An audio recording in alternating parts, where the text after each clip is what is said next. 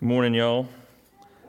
As Matt's already said, we're celebrating Awana Sunday. We're celebrating all the great things the Lord has done in our the children and the youth so far this year. So that's why it's a little different up here, and I'm using the old music stand special. I don't have the big rock up here to hang on to. Last time I stood up here, last time I preached was actually before Poplar had called me as pastor. So this is it's great to be here on the other side of that. It's a joy. So thank you guys. It's been a great almost 2 months of serving you guys and get to know you. So love y'all. This morning, if you'll remember, when I preached then, we were in Ephesians 2, and I shared a little bit of my testimony. We looked at Ephesians 2 verses 1 through 10, which I wanted to summarize for us this morning just a little bit, just to help us get the gist, because today we're going to be in Ephesians 2 also, but we're going to be looking at verses 11 through 22. So if you want to go ahead and turn there, that's fine. In Ephesians 2, last time we talked, we heard from Paul, and Paul's going through this great a dissertation of the gospel. He's just rehearsing it with us, and he tells us that we're dead in our sins, that and in our trespasses that we have that we're completely dead. We have no hope. And then in verses 4 and 5, I'll read them for you. He says, "But God, being rich in mercy because of His great love with which He loved us, even when we were dead in our trespasses, made us alive together with Christ. By grace you have been saved." And this is really Paul's thesis for this section of Ephesians 2.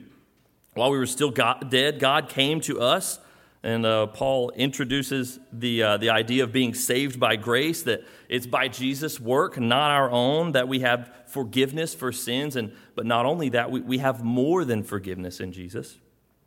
We have righteousness. We have Christ's perfection given to us. Paul tells us that God did all of this for one reason. He says it's because of His immeasurable grace. It's His glory, His kindness. It's because of God's character that He would do this, not because of anything we've done. See, God gets all the glory because we haven't done anything to deserve or merit this. It's just God's goodness that would cause Him to take on flesh, to live a perfect life on behalf of His people, and then die for their sake at their hands. It's for His gracious goodness that He does this. So we are just the enamored recipients of His impossible goodness. And in verse 10, as he's wrapping up, he says this. He says, "For we are His workmanship, created in Christ Jesus for good works, which God prepared beforehand that we should walk in them." And so Paul is transitioning at the end, he's transitioning to the text that we're going to look at today, which I want to read. I want to read with you. So if you guys are there, you can follow along with me. We'll be starting in verse 11 through 22. It says, "Therefore, remember that at one time you Gentiles in the flesh, called the uncircumcision by what is called the circumcision, which is made in the flesh by hands. Remember that you were at that time separated from Christ, alienated from the commonwealth of Israel, and strangers to the covenants of promise, having no hope and without God in the world. But now in Christ Jesus, you who once were far off have been brought near by the blood of Christ. For He Himself is our peace, who has made us both one and has broken down in the flesh the dividing wall of hostility by abolishing the law of commandments expressed in ordinances, that He might create in Himself one new man in place of the two, so making peace, and might reconcile us both to God in one body through the cross, thereby killing the hostility. And He came and preached peace to you who were far off and peace to those who were near. For through Him we both have access in one Spirit to the Father. So then you are no longer strangers and aliens, but you are fellow citizens with the saints and members of the household of God, built on the foundation of the apostles and the prophets, Christ Jesus Himself being the cornerstone, in whom the whole structure, being joined together, grows into a holy temple in the Lord. In Him you also are being built together into a dwelling place for God by the Spirit. Will you pray with me? Lord, we are thankful for your word, how it instructs us. God, that it is incisive, that it knows us and sees our need. God, that you instruct us through the power of your Spirit. God, that you impress the truths of your word upon our hearts. And we pray, Lord, that you would answer that prayer of ours this morning, God, that you would soften our hearts and let us hear your word, that you would let us see what Christ has done on the cross, has brought us into community, that it has brought down dividing walls of ethnicity and culture and even language. God, because the ultimate need of every human is grace and forgiveness of sins, and Jesus accomplishes that on the cross. Lord, we pray that you would give us a vision for what it means to be obedient to this and to be accountable to this. God, would you help us hear your word this morning? Lord, would you help me to share a faithful word from your word? God, that you would protect my lips and keep any untruths from my mouth. God, that you would help me to honor you as I speak this morning. And Lord, we're thankful for you. We're thankful that you're meeting with us. We know that you are here because you have promised to be so. And we ask all this in Jesus' name. Amen. So, in our text this morning, we're going to look a little bit at some rivalries. So I was thinking about rivalries, and that's a pretty common thing. I think when we think of rivalries, the first thing that comes to my mind is sports rivalries. I think that's the most common thing in our sports-driven culture. Everybody kind of has a sports team, right? It could be like a professional team or a school team. NC, North Carolina, is home to some pretty famous rivalries. Just, a couple schools to the west of here. We're not going to mention any names. I think of when I first met Matt, it was obviously he's an LSU guy, right? He has the big letters on the back of his truck. So he's one of the people that you can get really riled up if you say some really kind things about Alabama. So his skin's cringing over here as we talk about it now. It's like, get it out of here. The point being that it could be, these rivalries exist because it could be just a long history of animosity, or even like a particularly devastating defeat, like just one time, like 40 years ago. That's all it takes for sports fans, right? And now we hate that team. But people will get riled up over their teams and talking about them, or someone talking a little bit of smack about them at the drop of a hat. And this morning, Paul is going to talk about a rivalry. And as we read in our text, we see that the rivalry between the Jews and the Gentiles. And the Bible actually records generations of this conflict between Israel and Gentiles. And what Paul means there by Gentiles is non-Jews. Anybody outside of ethnic, religious, geographical Israel. But what Paul is describing actually goes well beyond a rivalry. A rivalry is just a way to think about it. But what Paul is describing this morning goes far beyond that. And we can just look at history and see that Israel fought war after war with the surrounding nations. So we think of even the larger nations, the invading nations that came in. We have like the Babylonians and the Persians and the Assyrians, and they invaded Israel. They destroyed cities, and they took huge numbers of people hostage, and they were in bondage, in slavery for generations, and then they would come back, and it would happen all over again. And in Jesus' context, the same thing is going on. There's an overlord, and it's the Romans. And just to talk a little bit about the Romans for a second, historically, the Romans they despised non-Greek speaking people. They called them barbarians, and you hear Paul reference that in his letters sometimes, talking about barbarians, which the etymology of that word is kind of interesting. We have a context, and we use the word barbarian, but we kind of think of someone who's uncouth, uncultured, who's just rude, just doesn't know how to behave themselves in public, even, is kind of a nice way of saying it. But where that comes from is when the Greeks would hear other languages talk, they thought it sounded just like bar, and so they have the word barbarians. It's pretty derogatory when you break it down like that. The Jews, though, they had long looked down on outsiders, especially their Gentile overlords, in this case the Romans. One commentator notes something that I found interesting. It says the Jews had a saying. They would say that the Gentiles only exist to fuel the fires of hell. That's a pretty low view of somebody. In fact, they even made a law that prevented anyone from, any Jew from helping a Gentile woman give birth because it would be only bring one more heathen into the world. So you can see that there's a lot of animosity between Israel and the Gentiles. And that's what Paul is highlighting here for us this morning.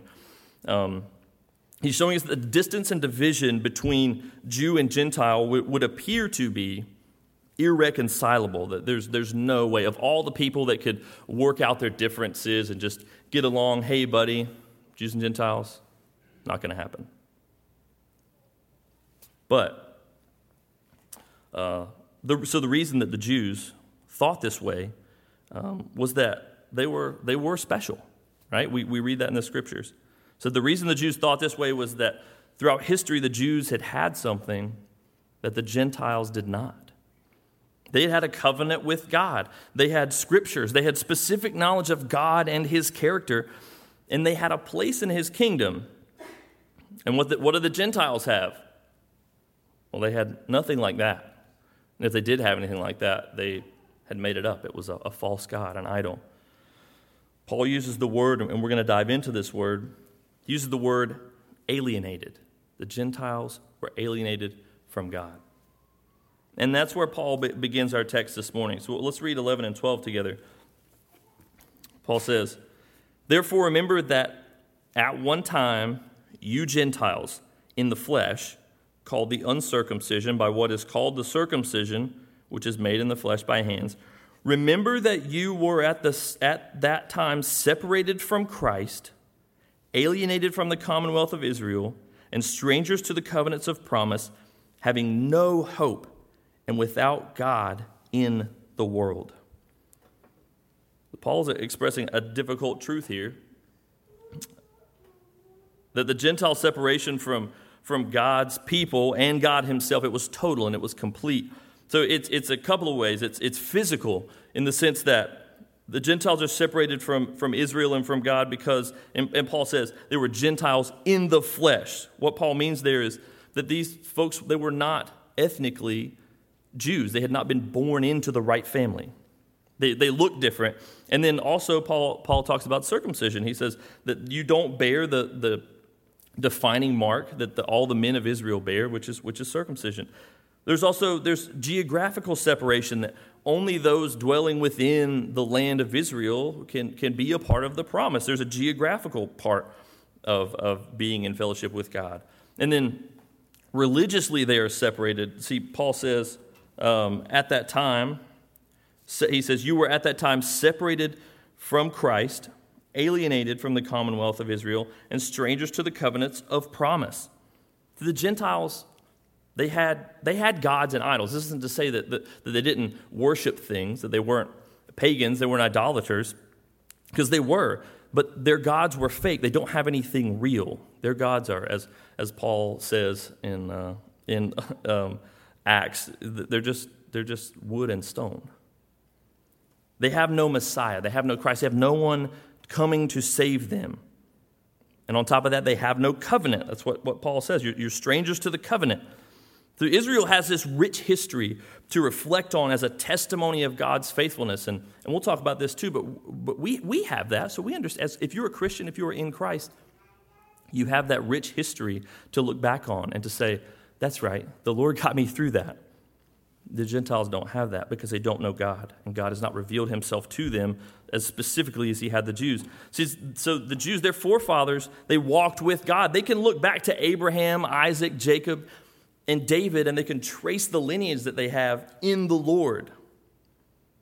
And because of all this, what Paul is saying is that, he says, without God, he says, you're having no hope, and without God in the world, the Gentiles have no citizenship in God's kingdom. They have no hope. They have no future. He calls them alienated.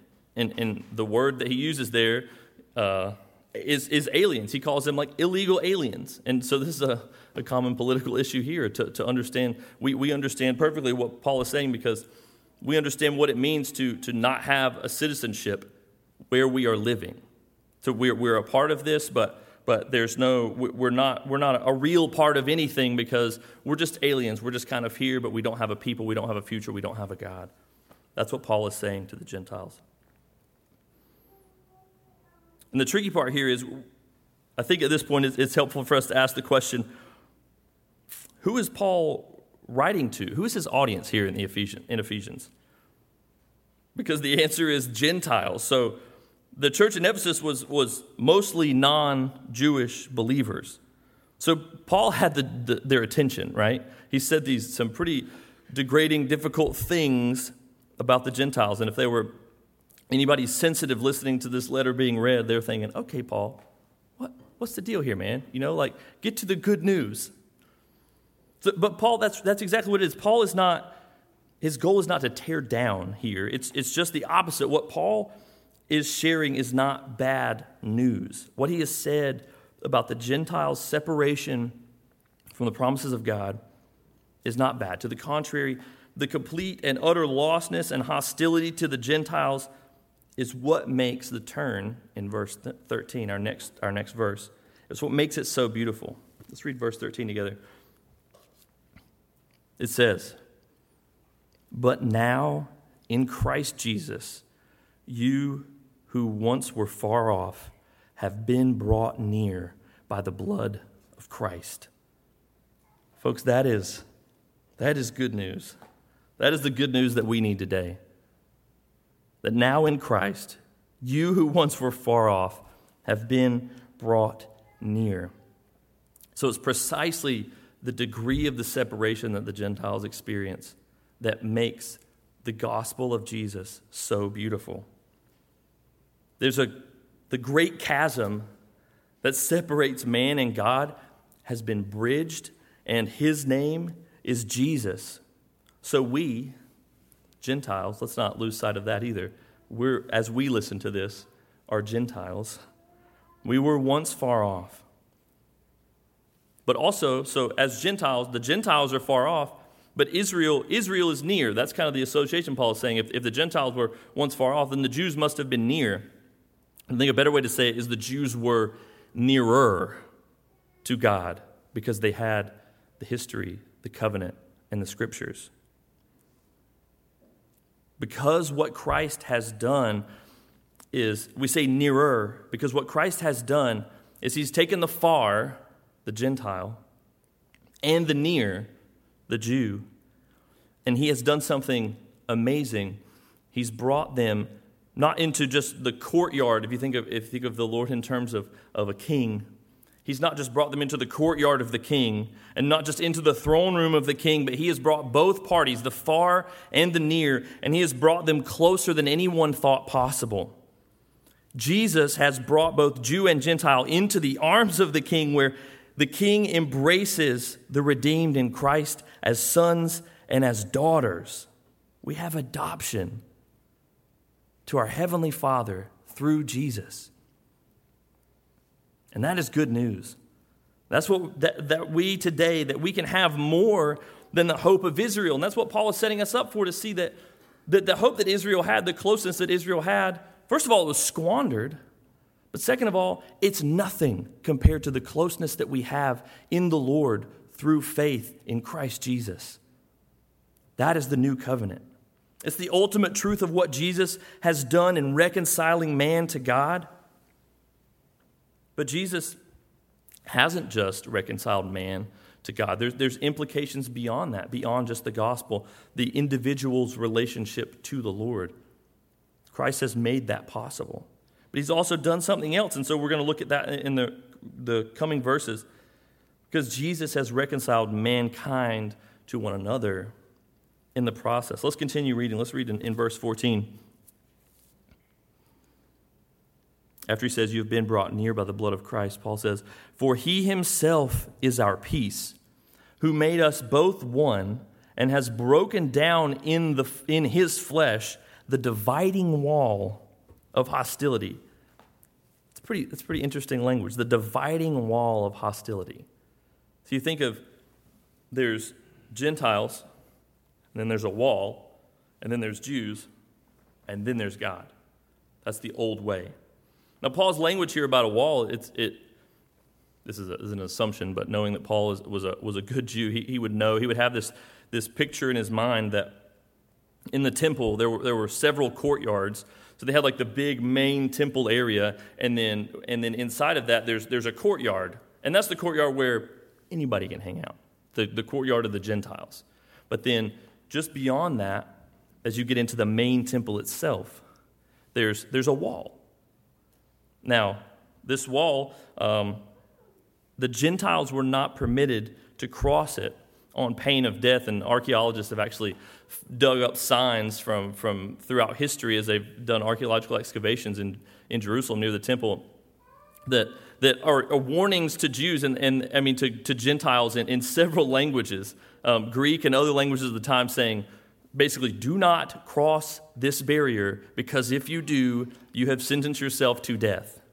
And so Paul is picturing that wall, the very literal dividing wall between Gentiles and Jews in the courtyard, and he's using that imagery to say that is what Jesus has destroyed by his death on the cross, his reconciling of God to man and God and man to himself. He has taken down the dividing wall, and he's done so, we can think of it vertically to God, and he's also removed the dividing wall horizontally between man and his relationships. But Jesus hasn't done this by simply making two different people magically get along. I don't want us to have that image in our minds that somehow God is taking Gentiles now and Jews, and he's just somehow erasing the history and the hostility, and he's just going to make these people like each other, like, hey, buddy, don't worry about that stuff, no big deal. Don't worry about all the years of war and hatred and the terrible, mean things you said all those centuries. Don't worry about that. No, Jesus has removed the wall, and this is what we're going to look at here. Jesus has removed the wall by creating one entirely new people united by sacrificing his own body. We have to ask the question, but how? Well, Paul tells us. Verse 15. He's done this, starting in verse 15, by abolishing the law of commandments expressed in ordinances, that he might create in himself one new man in place of the two, so making peace. Jesus says this, a man is not at war within himself. You're not going to hate yourself and love yourself. You're going to take care of yourself. And so as one, they are one people. He removes the dividing wall because now we have something greater in common. We ask how Jesus is able to accomplish this knitting of the two people into one new people by his body. It's by that, abolishing the law of commandments expressed in ordinances. Let's dive into that for a second. So the Jewish ceremonial law was very rigorous. And if any of you have spent time reading Leviticus and Numbers, you know exactly what I mean. It's some dense reading. The priests had to perform the sacrifices at just the right way and just the right time, and they did all that to temporarily atone for the sins of the people. And not only did they have to do that, but they also have to remain undefiled. They have all these cleanliness rules. They can't contact unclean animals or unclean people like the Gentiles, or they were disqualified from serving. So the Gentiles were prohibited. You can imagine a culture where that's the case, where the majority of the people in this one culture don't even want to talk to you, especially touch you, not have you in their house because you're unclean. So the Gentiles were prohibited from approaching God or even being a part of the Jewish community because they were considered unclean. You can imagine it's hard to make cultural inroads with someone you can't touch or eat the same food with or go into their house.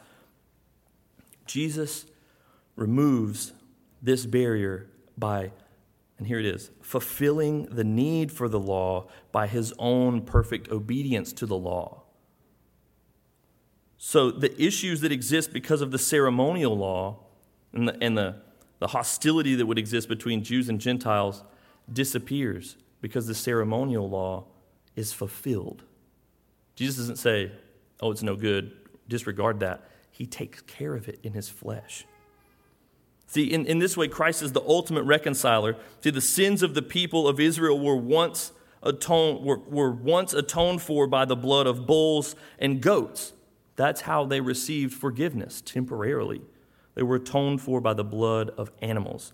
But no more. Christ is the once for all sacrifice for sin, so that all who call on the name of Jesus might be saved. I think it's worth going to Hebrews here. I'll read it to you. Just listen along. This is Hebrews 9, starting in verse 24. Paul says, "For Christ has entered into the holy places, not into the holy places made with hands, which is the temple, which are copies of true things. He has entered into heaven itself, now to appear in the presence of God on our behalf. Nor was it to offer himself repeatedly as the high priest enters the holy place every year with blood not his own, the blood of animals. For then he would have to suffer repeatedly since the foundation of the world. But as it is, he has appeared once for all at the end of the ages to put away sin by the sacrifice of himself."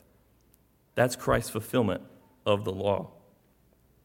And with sin and the law put away, what is left to divide Jew from Gentile? Nothing. See, the purpose of Israel has been served, and now all the nations are going to be blessed through Israel by Jesus. This is God's covenant coming true. It's what has been foretold for thousands of years. And that's where Paul takes us next in the text. Let's read verses 17 and 18.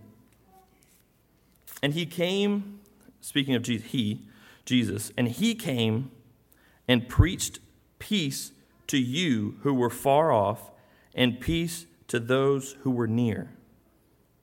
For through him we both have access in one Spirit to the Father." Now, this is where I think there's some pretty distinct application for us. I think there's two applications for verse 17 for us to consider. See, this preaching of peace Paul is talking about, that Jesus is doing, this peace preaching, it seems to be saying that Christ preached peace during his earthly ministry to both Jew and Gentile, which is true. Jesus did that. And that in himself they both would find peace with God through faith in his sacrifice. That was Jesus' ministry. "I'm the bread of life." And this certainly is true. Jesus did do this, but I think there's one more application that we can dig into here, and several commentators brought this out as well. That the good news of Jesus' death, burial, and resurrection, it remains a testimony today through the preaching and proclamation of the gospel by his followers. Let's read that verse one more time. It says, "And he came and preached peace to you who were far off, and peace to those who were near." Paul is writing to Ephesians, people who have never met Jesus, who've never seen him bodily. He says, he came to you. So I think the implication here, what Paul is saying, is that Christ was not just a testimony in his own teaching, but he is a continual testimony today. And that testimony is proclaimed by his followers. The proclamation is predicated on his followers actually proclaiming the message, though. So I think this is a main challenge for us today as we dive into this. We need to ask ourselves, are we proclaiming this gospel to our community?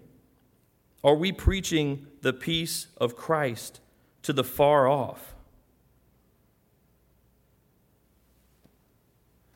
As I'm reading this, I'm challenged, because I think it's one thing also to preach the word of Christ, to tell people the gospel truths. That is key. Without that knowledge, people cannot repent and believe.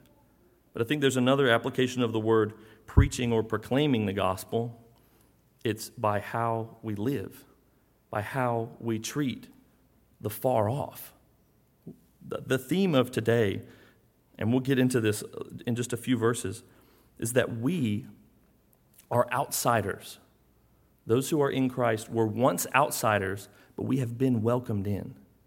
So in what ways are we proclaiming the goodness of Jesus not just through our words, but through our deeds, through the way we love the outsider that we once were. We put ourselves in the shoes of those, the unfortunate.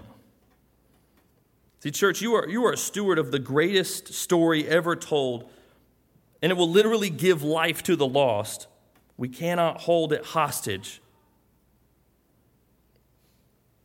I think of, we went to a conference in Nashville recently, and the theme was Malaysia. We've been praying for Malaysia regularly in the mornings. I don't know if you picked up on that. But the theme was Malaysia and the need for the gospel there, an incredible need. I think there's something like 100 Christians to 17 million Muslims, which the math on that is, it's like 0.00005% Christian. But a video that we saw over there, it showed Malay believers.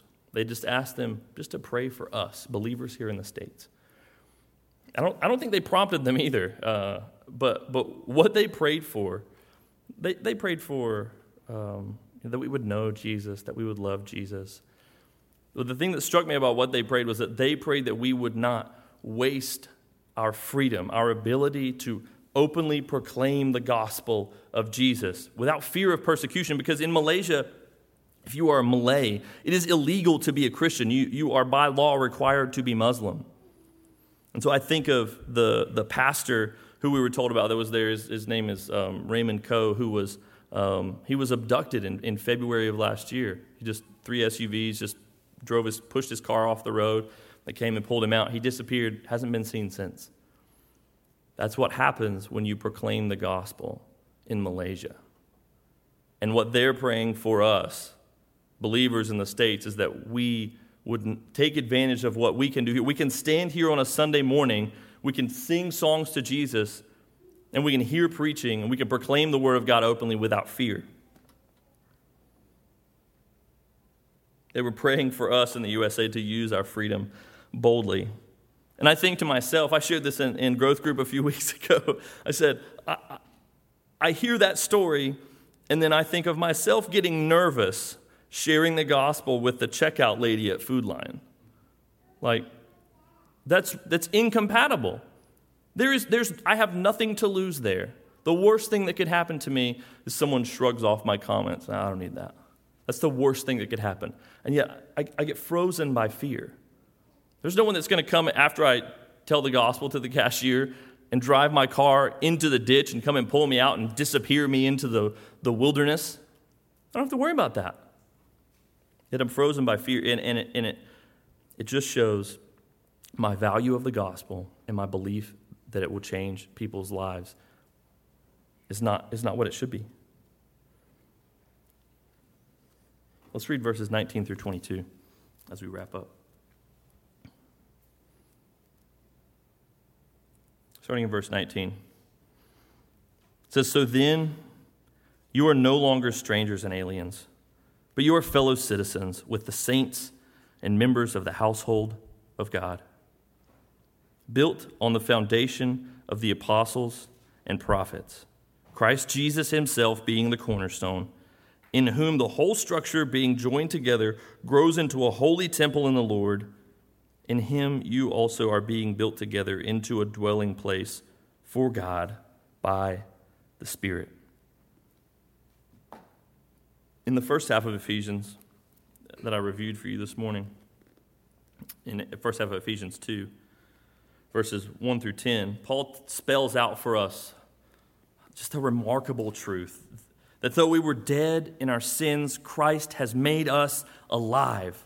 And more than just a resuscitation, like, okay, you get to start over, he pours his grace upon us that we would walk in obedience in his new workmanship. But I think there's a correlation between the first half of Ephesians 2 and the second half. You see, when you look at verses 1 through 10, and then verses 11 through 22, there's some parallels. In 1 through 10, Paul teaches that in Christ, that we are no longer dead, but alive. That we no longer seek our own righteousness, but we have been given Jesus' righteousness. We no longer walk in disobedience, but in the good works prepared for us. These complete reversals, they are good news for each of us. And they're good individually to us, not just corporately, but as individuals. This is good news. So when Paul gets to 11 through 22, he expands his language so that we see who we are, not just as individuals, what we've been saved to as individuals, which is good works and obedience, but we've been saved into something else, which is a body, a church. See, in 11 through 22, Paul teaches us first, he says, we are no longer aliens, but citizens. So we've gone from being illegal aliens to citizens of God's kingdom. When Paul uses the word citizens here too, let's evaluate this. The Greek here word has a subtle meaning, and I want us to be careful not to spoil it with our modern understanding of citizenship. I think as a part of a large nation, we don't really think about our citizenship much for the most part. If you're an American citizen, I think if you're working towards that, or maybe you weren't a citizen at some point, that might be a little bit more something you think about. I don't think about my citizenship for the most part. That's not the case here. The word that Paul uses is much more intimate than the way we think about citizenship. In our global world, our citizenship is kind of of little consequence. I got my passport, get on a plane, go where I want to go, come back, whatever. It's just paperwork. We're probably thinking of taxes and stuff. But Paul here, by the word citizen, he means hometown friends and family. You're a part of the group, the body. You're a part of something. It's not something that you can buy your way into or paperwork your way into. It's something that you're given, usually by being born. And in this case, for the Gentiles and Jews both, it's being born again. We are members of God's family. If you are in Christ, you are a member of God's family. He has adopted you into his household. And second, Paul says we are no longer nobodies, but we have a history. So the citizenship that Christ purchases for us comes with an incredible story. It's an incredible story that begins with God hovering, his Spirit hovering over the face of the deep and creating all things by the power of his word. Noah, Abraham, Isaac, Jacob, Israel, Moses. That is the story that we inherit. It becomes our story too. So in Christ, we now have a common foundation. Paul says, Christ being the cornerstone.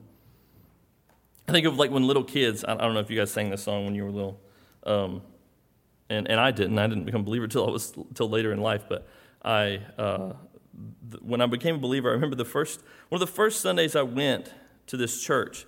It was a small little country church, and they brought in some young kids and they sang a song. One of the songs I remember was Father Abraham. Do you guys know that song? Father Abraham has many sons. It's a weird song, but it's true. And I think it's weird because it gets stuck in your head. Right? That's all you can think. Because now, for the rest of the day, you're going to be humming Father Abraham. So you're welcome. It's true though. Father Abraham has many sons, and I'm one of them. So are you. So let's just praise the Lord. It's simple, but it's true. That's the legacy that we inherit. So we're no longer nobodies, but we have a history. Third, we are no longer nomads, but we have a home. Paul calls us members of the household of God, whereas once we had no home because we were spiritually separated from God, Christ has gone, and this is Jesus' language, to prepare a place for us. I think the application for our souls here is that this is not our home, folks. If you are in Christ, this is not our home. Just as Jesus' kingdom is not of this world, neither is our true home. This means that we should be uncomfortable here away from our home. And that means that you should be homesick. If you're not looking forward to the Lord's return, then you have a poor view of heaven and what it will be like. Finally, Paul tells us that we are no longer friendless, but we are a family. As followers of Christ, we are not a part of this faith as individuals. This is not an individual thing. We don't just show up just for ourselves and then leave. We do this as a body. Obedience to Jesus does not happen outside of the local body of Christ, the church. What we do here on Sunday mornings and Sunday nights and Wednesday evenings with Awana. That's important. That's commanded.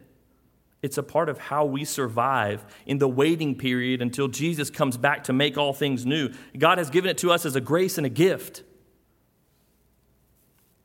In verse 22, Paul is not saying you individually are becoming a dwelling place for God. Let's just read verse 22 really quickly. He says, "In him you also are being built together into a dwelling place for God by the Spirit." That you there is not you individually, it's you plural.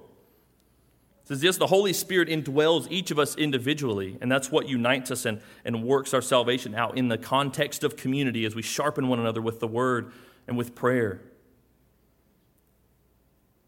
Paul is saying that the Holy Spirit is knitting us corporately together as one unified dwelling place for God. Think of us as, and Peter uses this language in his letters, each of us has stones. Paul's picturing the temple here. There's these huge stones that make up the temple. Each of those being the people of God. And God not dwelling in a temple made with human hands, but made with his hand, because we are his new creation, and he builds us into a temple. And he dwells with us, among us. So I think if we take stock of these 4 principles, you'll see that they represent the theme this morning, a new identity. Think of this, if you got a new citizenship, a new backstory, like a new history, as we said, you got a new home and a new future, like a new plan, a new trajectory for your life, brother, you are a new person. That is not the old you. And that is exactly what Paul is communicating to us in this text, that as Gentiles, as those who were formerly outsiders, our identity is outsiders who have been welcomed in. That is good news. But it has implications for us. And I think he means this in 2 ways, to shape us in 2 ways.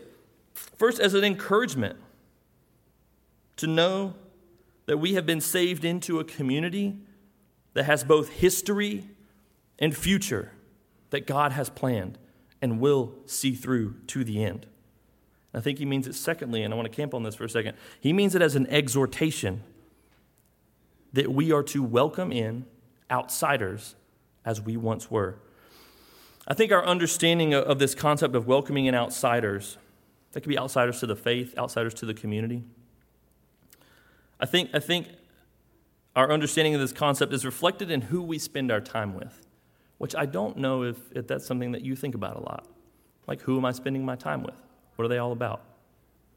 You spend your time with church folks, with family, maybe that's it. Trip to the grocery store, Lowe's, that's the only contact you have with the outside world. What about lost people? Are you spending time with lost people? Also, how much time do you spend with people who are truly outsiders in our community? I'm thinking the poor, the sick, people who struggle with addiction. I think of our work at the Broad Center. We have teams of people that go there monthly. And the folks that they work with, those are outsiders. They need the gospel and they need love. They need not just the words of the gospel, but the hands of the gospel.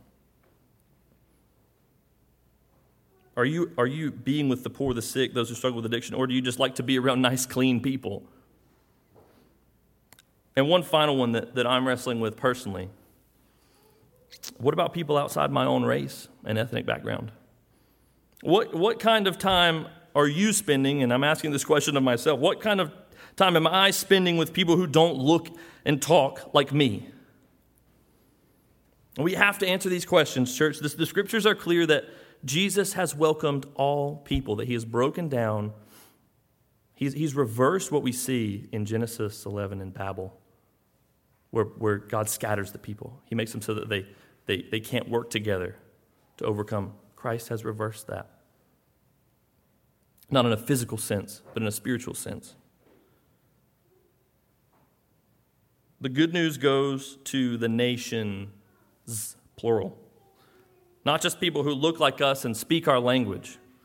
Christ has broken down the dividing walls. And if he can reconcile Jew and Gentile, as we've discussed today, in that checkered past, can he not also restore us to our black and brown brothers and sisters? I'm just talking about people within the church. Ask yourself those questions. Let the Holy Spirit wrestle that among you. The good news today, though, church, is that Christ has made peace for us, and he has made peace with God for his people by his own blood. And that is a sure thing. God has done what we could not do. He did it himself by his own blood. So our salvation is secure in him and him alone.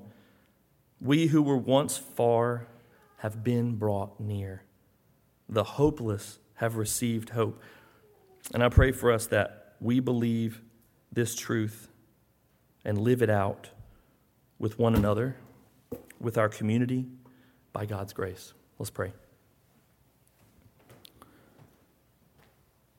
God, we are thankful for your word, for its instructive powers, God, that it challenges us, that it challenges our worldview, God, that it does not encourage us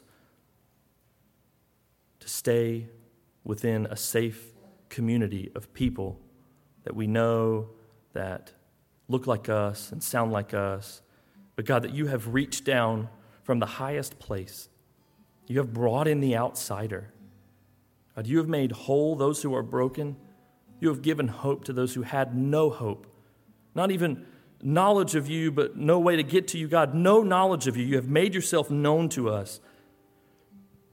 God, we pray that that understanding would impact us, God, that it would change us, that it would make us goers and doers and movers, God, that we would go into the community that we live in Bunn and Zebulon, Raleigh.